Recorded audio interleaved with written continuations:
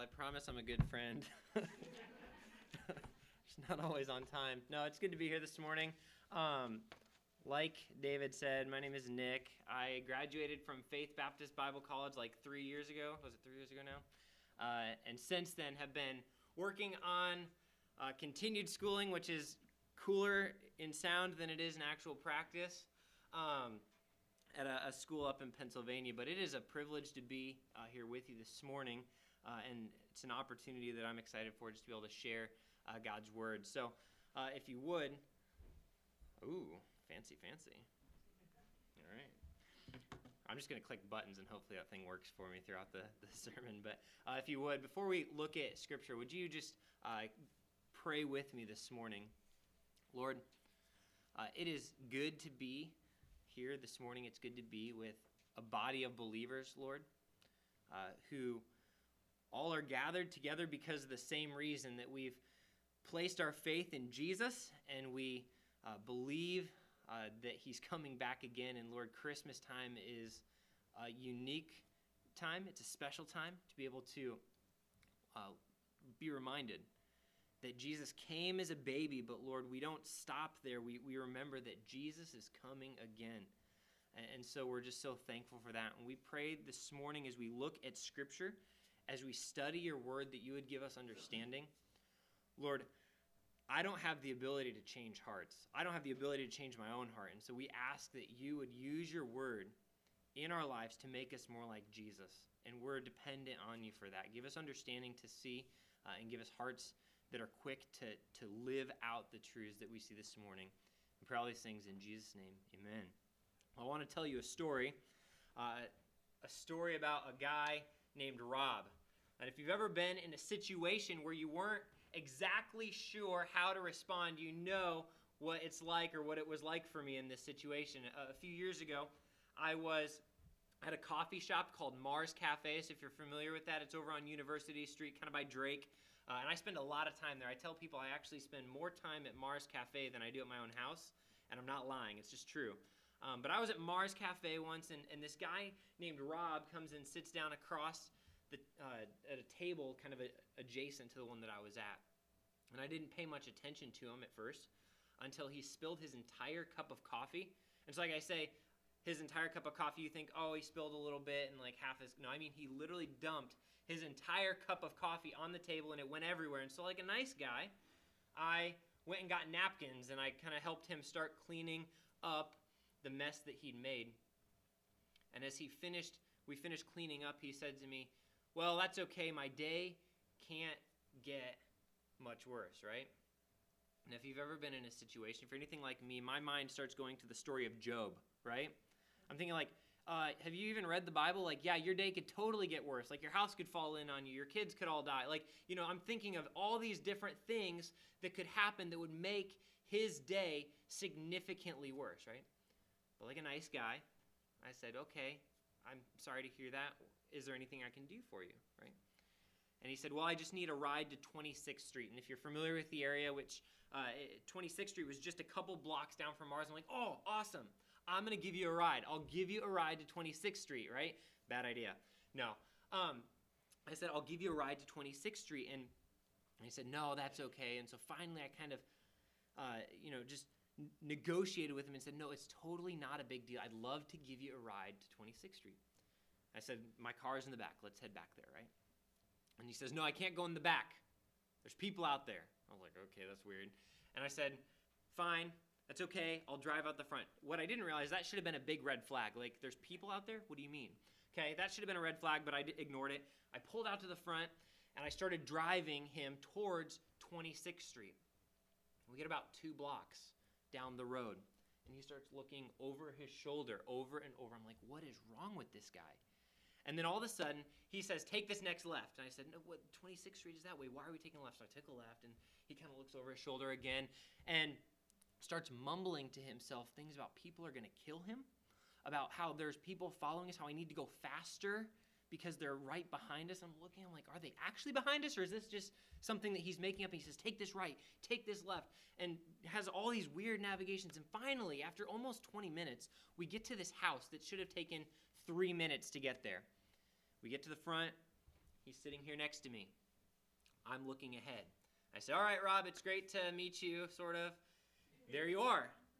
He says, I can't go in there. I said, what do you mean you can't go in here? This is the house, right? He says, yeah, if I go in there, I'll be in a body bag by morning. And I'm like, you what? Okay, all right. And just remember, like, this is Nick Harsh, nice little Nick Harsh, went to Faith Baptist Bible College. I'm like, you'll be in a body bag? What are you talking about? And so I said, okay, well, if you're actually in this kind of danger, we need to get you to a safe place. And so I figure, okay, hospitals. Hospitals are safe places. Like, you can stay in the lobby overnight. They take care of people. Like, they're nice people. I'm going to drive him to Lutheran Hospital. It's right down the street. So we drive to Lutheran Hospital. We're sitting in front of the Lutheran Hospital. I says, Rob, it's great to meet you, kind of. Here you go. I can't go in Lutheran Hospital. I got kicked out last night. You what? And I wouldn't have believed him except that he had a hospital wristband to Lutheran Hospital on his arm. So I was like, I'm inclined to believe you. Okay, it's hard to make that up. And so I said, okay, Rob, here's what we're going to do. I'm going to take you back to the house. You're getting out of my car when we get there. And so we start going. At this point, I have to basically remember where the house was because he refuses to give me directions. He's like, I'm not giving you directions. I can't go there. And so we drive, and as we're going, there's police officers, like, crossing different directions. I find out later this is because he called 911 on my phone en route to Lutheran Hospital. And so as we're going, there's, like, a police car at this stoplight, and he's, like, kind of looking at me, and I'm like, and then we go to the next intersection. There's another random police officer that kind of goes this way, and then I'm looking behind, and there's, like, a police officer that follows me, and they're all just kind of following me to see what's up because he dialed 911 on my phone. We get to the house, and he says the same thing. I can't go in there. If I do, I'll be in a body bag by morning. I'm like, that's probably not true, but if it is, and this is, I didn't know what to say. You have to forgive me for this. I didn't know what else to say. I reached behind the seat of my car, and I grabbed a New Testament, and I said, Rob, if you really believe that you're going to be in a body bag by morning, my suggestion is take this, run as fast as you can to that house, start in John, and read it as fast as you can, but you have to get out of my car. And I just forced him out of my car. I was like, I'm sorry, okay, bye. And I looked on the news, and I never saw Rob's picture or anything, so I think he's probably doing all right still. But the whole time that this is going on, there are really two things that kept coming to my mind. Is one, my mom is going to be so angry at me for picking up strangers. What was I thinking? But the second thing was this. How in the world did I get into a situation like this, right? How did I get in a situation like this? All I'm trying to do is give a guy a ride. I'm trying to help a guy out, be a nice dude. How did I get into this situation? And the story is funny. To some people, it's more funny than others, but the situation or that feeling is anything but funny, right? Like, you've been in moments, you've been in situations where that thought is rolling around in your mind. How in the world did I get into this situation? And the reality this morning is this, that for many of us, the stress of work, the tension of different relationships, financial struggles that you're walking through, health issues that you're experiencing, have all got you asking the same questions. How did I get in this situation? How am I supposed to respond? What am I supposed to do in the midst of this trial that I'm facing? And the good news is that God's Word has the answers. Amen? God's Word has the answer. And so what I'll have you do is turn with me to James. James chapter 1 is where we're going to be this morning. And this book of the Bible has had a massive impact in my life this year. A friend of mine and I had the opportunity to memorize it, and so you're just like going to get Nick Harsh just kind of like excited about James chapter 1 because it's a powerful chapter and it's a good chapter. And so as you look there in James chapter 1, verse 1, it says this, James, a servant of God and of the Lord Jesus Christ, to the 12 tribes in the dispersion. So we see right off the bat that James is writing to a group of Christians that are scattered. A natural question to ask is why? Why are they scattered? And the answer is persecution is why they're scattered. In Acts chapter 8, verse 1, it says this, there arose on that day a great persecution against the church in Jerusalem, and they were all scattered throughout all the regions of Judea and Samaria except the apostles. And so James, who is an apostle, is writing to Christians who are scattered all throughout the known world. People who have probably lost their houses, people who have lost their jobs, who have likely had friends killed in front of them, potentially family members killed in front of them. They are massively persecuted, and they're spread, they're scattered. These are people who know what it's like to face persecution. These are people who know what it's like to walk through suffering. And it's likely that these are people asking questions like, has God abandoned me? Is this trial I'm facing proof that God doesn't love me? How can anything good come from this situation? Why would God let something like this happen to me? Or is this trial that I'm facing proof that God doesn't even exist in the first place?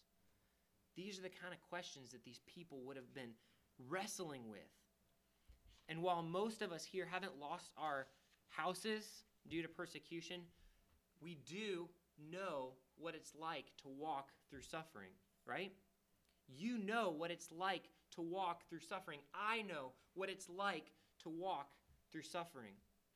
And in the midst of suffering, it is so easy to think, has God abandoned me? Is this trial that I'm facing punishment for something that I did? Does God really love me and want what's best for me? Because if he did, why would he allow this suffering to take place in our life? We wonder if anything good can come from our situation. And perhaps we even have moments where we wonder, does God really even exist? Because if he did, how could he allow this stuff to happen in my life? And in many ways, we feel the weight of what these people were walking through. And while we can't identify with them exactly or the exact ways that they do, we know what it's like to walk through suffering. And what James does in verses 1 through 18 is he gives us an explanation. He explains that our response in trials will determine their result in our lives. And that's the big idea this morning, is this, that every trial presents us with a choice. When you encounter a trial in your life, you have a choice. And our response is going to determine that trial's result in our lives. So a fun little way to say it as you're going to work tomorrow is this: response determines result. So when you walk into a trial, when you face a trial tomorrow or Tuesday or Wednesday or this week or in your life, or maybe it's something you're walking through right now, the fun little thing that you can hold on to is this, that response determines result, that the way I respond in this trial is going to determine its result in our lives. And this was true for the Christians in James's day, and it's true for us today. So let's walk through this passage of Scripture. Look with me in James chapter 2. He gives us the way that we can respond. He says this: count it all joy, my brothers, when you meet trials of various kinds. So James says, when you face a trial, when I face a trial, the way that we're supposed to respond is with joy. We're supposed to count it all joy. Now, I don't know about you, but that bumps up against everything that is natural in my life, every normal inclination that I might feel to get out of that situation. It bumps up against that. It's not natural. I don't like to respond with joy, and I imagine you don't either. You're not like, hey, it's a trial.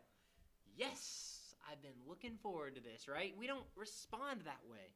It's not normal. One author says this. He says, what's remarkable about this command is that it applies to a situation in which a joyful reaction is most unnatural, namely when you face trials of various kinds. In other words, James is telling us to respond with joy in a moment when it seems most unlikely that we would respond with joy. Why? Why does he say that? He says in verse 3, for you know that the testing of your faith produces steadfastness. And let steadfastness have its full effect, that you may be perfect and complete, lacking in nothing. So James doesn't just say have joy in the midst of circumstances. He tells us why we're supposed to have joy in the midst of circumstances. And the reason is because it's doing something for us. So often, I know for me, and perhaps you felt this way as well, we enter into circumstances and we wonder, what is the point of this? Like, why would God allow this to be in my life? It's so annoying. It's so frustrating, right? But the reason is because your suffering and the difficult times that you're walking through is actually doing something. It is the way that God has chosen to grow us, right? That if Jesus suffered, we're going to suffer, and that's the means that he's chosen to do it. And yet, it kind of feels harsh at times, doesn't it? Pun intended, right? It feels harsh. It feels vindictive when that happens in our lives. When suffering comes, we feel as if God's out to get us, as if he's got some sort of like lightning bolt and he's just waiting for somebody. He's like, got him, suffering, right? That's what it can feel like at times. And yet, the fact that God chooses to use suffering to grow us is not vindictive. It's not harsh. It's actually a gracious gift by a loving Father. Let me illustrate it this way. Imagine with me for a moment that I come into a large sum of money. It's like $25, right? No, more like $1 billion, or maybe a couple $1 billion, right? I come into a large sum of money. And because I'm a nice guy, I decide, hey, I'm going to give you this large sum of money. And so I walk into church, and I see you kind of sitting in the foyer out there, and you're playing with a fidget cube. Have you ever seen these things? They're like these little annoying plastic deals that have little gizmos and gadgets on the edge of them. So you're playing with a fidget cube. And I come up to you and I say, hey, I have a gift I want to give you. And you kind of blow me off and you're like, no, whatever. I've got my fidget cube. I have one of two options in that moment. I can either rip the fidget cube out of your hand and say, hey, you, I'm giving you something so much better. Here's $2 billion, right? Or I can say, okay, have it your way. And I can go find somebody else that is a more willing recipient of my gift, right? And the reality is that in a way that is so much greater than that, this is what suffering is in our lives. That God in his grace, God in his mercy takes the little thing, and it doesn't feel little, it doesn't, but he takes the thing that we've so focused on and he rips it from our hands and he says, let me offer you something so much greater. And it's fullness of joy, fullness of satisfaction in him. That's what suffering does. That's how suffering works in our lives. Douglas Moo, he says this, the difficulties that inevitably afflict believers have the purpose of deepening commitment to God in Christ. But this purpose can only be accomplished if they respond the right way to the problems. And so the reality is that God wants to do something in your life through suffering. He wants to make you more like Jesus through suffering. But it only can happen if we respond the right way. And so this morning we want to look at the different kinds of responses that we can have. And the response one is this. We can choose to respond with joyful steadfastness that leads to maturity. With joyful steadfastness that leads to maturity. And if, like we said, this kind of response is not natural. So if I'm going to respond this way, if I'm going to respond with joyful steadfastness, I need to have wisdom, right? I need to be able to see what God is doing. I need to have an eternal perspective. And I need to know that there's a light at the end of the tunnel. And these are what James teaches us as we walk through the passage. James actually affirms these things. And so look with me, verses 5 through 8. At the source of wisdom to face trials, he says this. If any of you lacks wisdom, let him ask God, who gives generously to all without reproach, and it will be given him. But let him ask in faith with no doubting, for the one who doubts is like a wave of the sea that is driven and tossed by the wind. For that person must not suppose that he will receive anything from the Lord. He's a double-minded man, unstable in all his ways.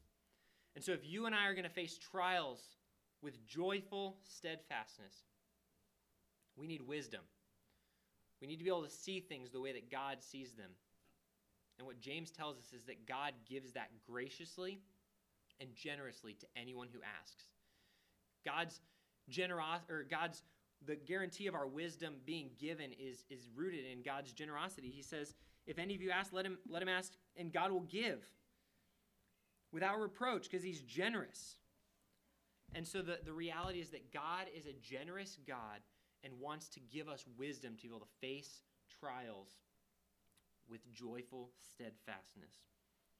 Not only do we need wisdom, though, to face trials joyfully and with steadfastness, but we need an eternal perspective, right? We need to be able to see things the way that God sees things. We need to be able to look at the big picture and see what is God trying to do in the midst of this trial. So look with me at verses 9 through 11. These are some interesting verses, but I think I've got an explanation for you that'll make sense. But it says this: "Let the lowly brother boast in his exaltation, and the rich in his humiliation, because like a flower of the grass, he'll pass away. For the sun rises with its scorching heat and withers the grass as flower falls and its beauty perishes. So also will the rich man fade away in the midst of his pursuits." So we're reading a passage about suffering, and all of a sudden James starts talking about grass. What's his point? Why is he saying that? Well, what he's doing here is he's giving us the same command, but with different application. In other words, the same command applies to different people in different ways. And the thing I think James is trying to communicate is this: don't look at what you have here on earth, right? To the poor, he says, don't identify yourself with what you don't have, but look to what you do have. This morning in Sunday school, we talked about every spiritual blessing in the heavenly places, right? That's been given to believers. And so to the poor, if you feel like you're poor this morning, James says, don't look at what you have here on earth. Instead, look up. Look at a bigger picture to what God is doing, that you've been given every spiritual blessing in the heavenly places. And to the rich, he gives a similar command, but with a different application. He says, to the rich, boast in your humiliation. In other words, don't look at all the things that you have. Don't get excited about, oh, check out all the money that I have. Instead, boast in the fact that to be a believer is to suffer and to identify with Christ. That as believers, part of being a Christian is to suffer. And so if you feel like you have a lot of money, if you feel like you're doing all right, he says, don't look at what's going on here. He says, rejoice in the fact that as a believer you get to identify with Christ. Luke 9:23, it says this: "Whoever wants to be my disciple must deny themselves, take up their cross daily, and follow me." Philippians 2:5-8, it's a familiar passage, but it says this: "Have this mind among yourselves, which is yours in Christ Jesus, who, though he was in the form of God, did not consider equality with God a thing to be grasped, but emptied himself by taking the form of a servant, being born in the likeness of men, and being found in human form, he humbled himself by becoming obedient to the point of death, even death on a cross." And so to be a Christian, to be a believer, means that we will endure suffering. It's part and parcel. That to be a believer, we identify with Christ, and that means that there are moments where we walk through suffering. And so the summary of James 9-11 is this: don't look on what's right here in front of you. If you don't have money, or you feel like you don't have money, rejoice in the fact that in Christ you have every spiritual blessing. If you feel like you're doing all right, rejoice in the fact that to be a believer means we identify with Christ through suffering. And so he gives us this eternal perspective to view our suffering through. And the last thing he does is he reminds us and encourages us that there's a light at the end of the tunnel, right? We've already read those. The outcome of withstanding trials. He gives us a light at the end of the tunnel. Look with me at James 1:12. He says this: "Blessed is the man who remains steadfast under trial, for when he has stood the test, he will receive the crown of life, which God has promised to those who love him." And so God isn't some kind of angry deity. He's not up there with lightning bolts waiting to strike you down. He's a loving God who graciously allows us to walk through trials. But what's awesome is that not only does God give us trials for our good, but he promises to bless those who walk through trial and remain steadfast in the midst of trial. And so that's the first way that we can respond, is with joyful steadfastness. And James gives us the ways that we can do that. He gives us the means that God has enabled to make that happen. And it's the source of wisdom to face trials, a perspective to endure trials, and the outcome that we get to see of withstanding trials. And so the second response that we can have when trials come is this: we can blame shift. A blame shifting and sinful desires that lead to death. And so what James is saying is that we can either respond with joyful steadfastness, or we can shift the blame to God, and that ultimately leads to death. Look with me at verse 13. It says this: "Let no one say when he's tempted, 'I am being tempted by God,' for God cannot be tempted with evil, and he himself tempts no one. You say, why does James bring up being tempted by God? And I think the reason is because it's in the midst of trials, it's in the midst of suffering, it's in the midst of hard times that we're most likely to think that God has forgotten about us. It's during trials when we're tempted to think that God doesn't care about us anymore. And James says, don't blame God. Don't look to God and think God's the one who's tempting me. God's the one who's putting me in the midst of this. And he says it's because God cannot be tempted with evil, and he himself tempts no one. Now, in order to understand why this is a good explanation, we need to understand the difference between a trial and a temptation. So if you're taking notes, you can write down this definition. I wouldn't die for it, but it's helpful. A trial is this. A trial is the absence of or removal of something we love, desire, or want in our lives. A trial is the absence of or removal of something we love, desire, or want in our lives. In other words, you lose a loved one. That's a trial because we desire that person to be with us, right? You lose your health. That's a trial because we desire to be in good health, right? When a friend moves away, that's a trial for both the children involved, right? Because I want my friend to be here with me. When you're lonely, it's a trial because you want love, affirmation, and people in your life that care about you. And when you're lonely, you don't feel like you have that. It's the removal of something we desire, right? That's a trial. My car is always breaking down. It's a trial because I just want a car that doesn't break down, right? I just want something that can get me A to B, right? Those are trials.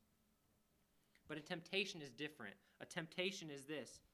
It is the solicitation of our hearts to find the ultimate fulfillment for our desires somewhere other than Jesus. A trial is the solicitation of our hearts to find ultimate joy and satisfaction somewhere other than Jesus. So when bad things come into your life, when suffering comes into your life, your heart's going, look for fulfillment anywhere but Jesus, right? When your car breaks down, it's well, maybe I can complain and that'll fill it, right? Or when you lose a family member, maybe you go to another relationship that's not good, and you're looking for that satisfaction other places when it's ultimately found in Jesus. And so if temptation is the desire or allurement of something or someone other than God, this is why God can't be tempted with evil, and he himself tempts no one. Because God can't offer joy to us outside of himself, right? That when God offers joy, ultimate satisfaction, what he actually offers us is himself. You've probably heard of a guy named C.S. Lewis, right? He says this, God cannot give us happiness and peace apart from himself because it is not there. And so if God doesn't tempt us, if God's not able to tempt us, then where does temptation come from? And we get the answer in James. Keep reading with me verses 14 and 15. Look at what it says. But each person is tempted when he is lured and enticed by his own desire. And then desire, when it has conceived, gives birth to sin. And sin, when it is fully grown, brings forth death. And what James is doing here is he's explaining the way that you and I work, right? He's saying, how does your heart work? And unfortunately, our heart's just like a fishing lure. He uses the example that really is familiar with fishing, that he dangles something, our hearts are dangling out this desire, right? Hey, grab satisfaction there. And then when we grab onto that, that's when sin happens. And he explains the progression. He says it comes from desires, and those desires aren't always sinful. The desire to have someone love you is not sinful, but when we look for it outside of God and in ways that God hasn't intended, it becomes sinful. And when we grab a hold on that, a desire gives birth to sin, and sin always leads to death if it's allowed to continue and to remain. And so the Christian life is ultimately a battle for your desires and for mine. The Christian life is not primarily about fighting to do all the right things, right? Because anyone can keep a checklist. You don't have to be moral to be able to be, you don't have to be like a believer to be moral, right? Anybody can wake up and do a checklist, right? The Christian life is not primarily about a checklist. It's about a battle for right affections, for right joys, that every day I wake up and I have to fight to love God and to find joy and satisfaction in God. That's where the battle happens. And so as believers, we have to embrace that. Not too long ago, I was reading a book. I'm going to tell you what book it is. You're going to think I'm weird. That's okay. A book called The Art of War by Sun Tzu. It's not necessarily the greatest book. I don't necessarily recommend it. It's all right. But as I picked up this book, I thought it was going to be this book on like how to swing a battering ram, right? Or how to wield a sword, or how to, plunder the enemy, right? I thought it was going to be all this kind of stuff. But what I found out is that Sun Tzu actually lays out all kinds of things that the enemy, or you're supposed to do for the enemy before you even get to battle. Let me just read part of it. What he says, entice away the enemy's best and wisest men, so they may be left without counselors. Introduce traitors into his country, that the government policy may be rendered futile. Stir up intrigue and deceit, and thus sow dissension between the rulers and his ministers, by means of every artful contrivance cause deterioration amongst his men, waste of his treasures, corrupt his morals by insidious gifts, leading him to excess, distribute and unsettle his mind by presenting him with lovely women. This is what Sun Tzu says to do to the enemy. He doesn't say get bigger swords. He doesn't say get a better battering ram. He says do all of these kinds of things, cause deceit and dissension and different things going on behind the scenes so that by the time the enemy even shows up to the battle, they've already lost. And this is how it works in our own life as well. That we allow these desires to fester. We allow all these things to go on in our lives, and we kind of continually feed these things that aren't wrong desires in and of themselves. But that by the time we show up to the battle, right, when sin finally presents itself as an opportunity, we've already lost the battle because we've allowed sin to fester. And when desire meets opportunity, we sin. When desire meets opportunity, we sin. And so this is how it works in our lives. And so James offers us an answer. He says, how do we respond? We look downstream and we look upstream. How do we respond? We look downstream and we realize that sin always leads to death. And we look upstream and we realize that God is a good father. Look with me at the last couple of verses here. It says this, do not be deceived, my beloved brothers. Every good gift and every perfect gift is from above, coming down from the Father of lights, with whom there is no variation or shadow due to change. Of his own will he brought us forth by the word of truth, that we should be a kind of first fruits of his creatures. And so James says, look at what sin leads to. It leads to death. But look upstream and don't believe the lie that God is not a good father. He's a good father, and he gives good gifts. And if you're struggling to believe that this morning, let me encourage you to look to the gospel, right?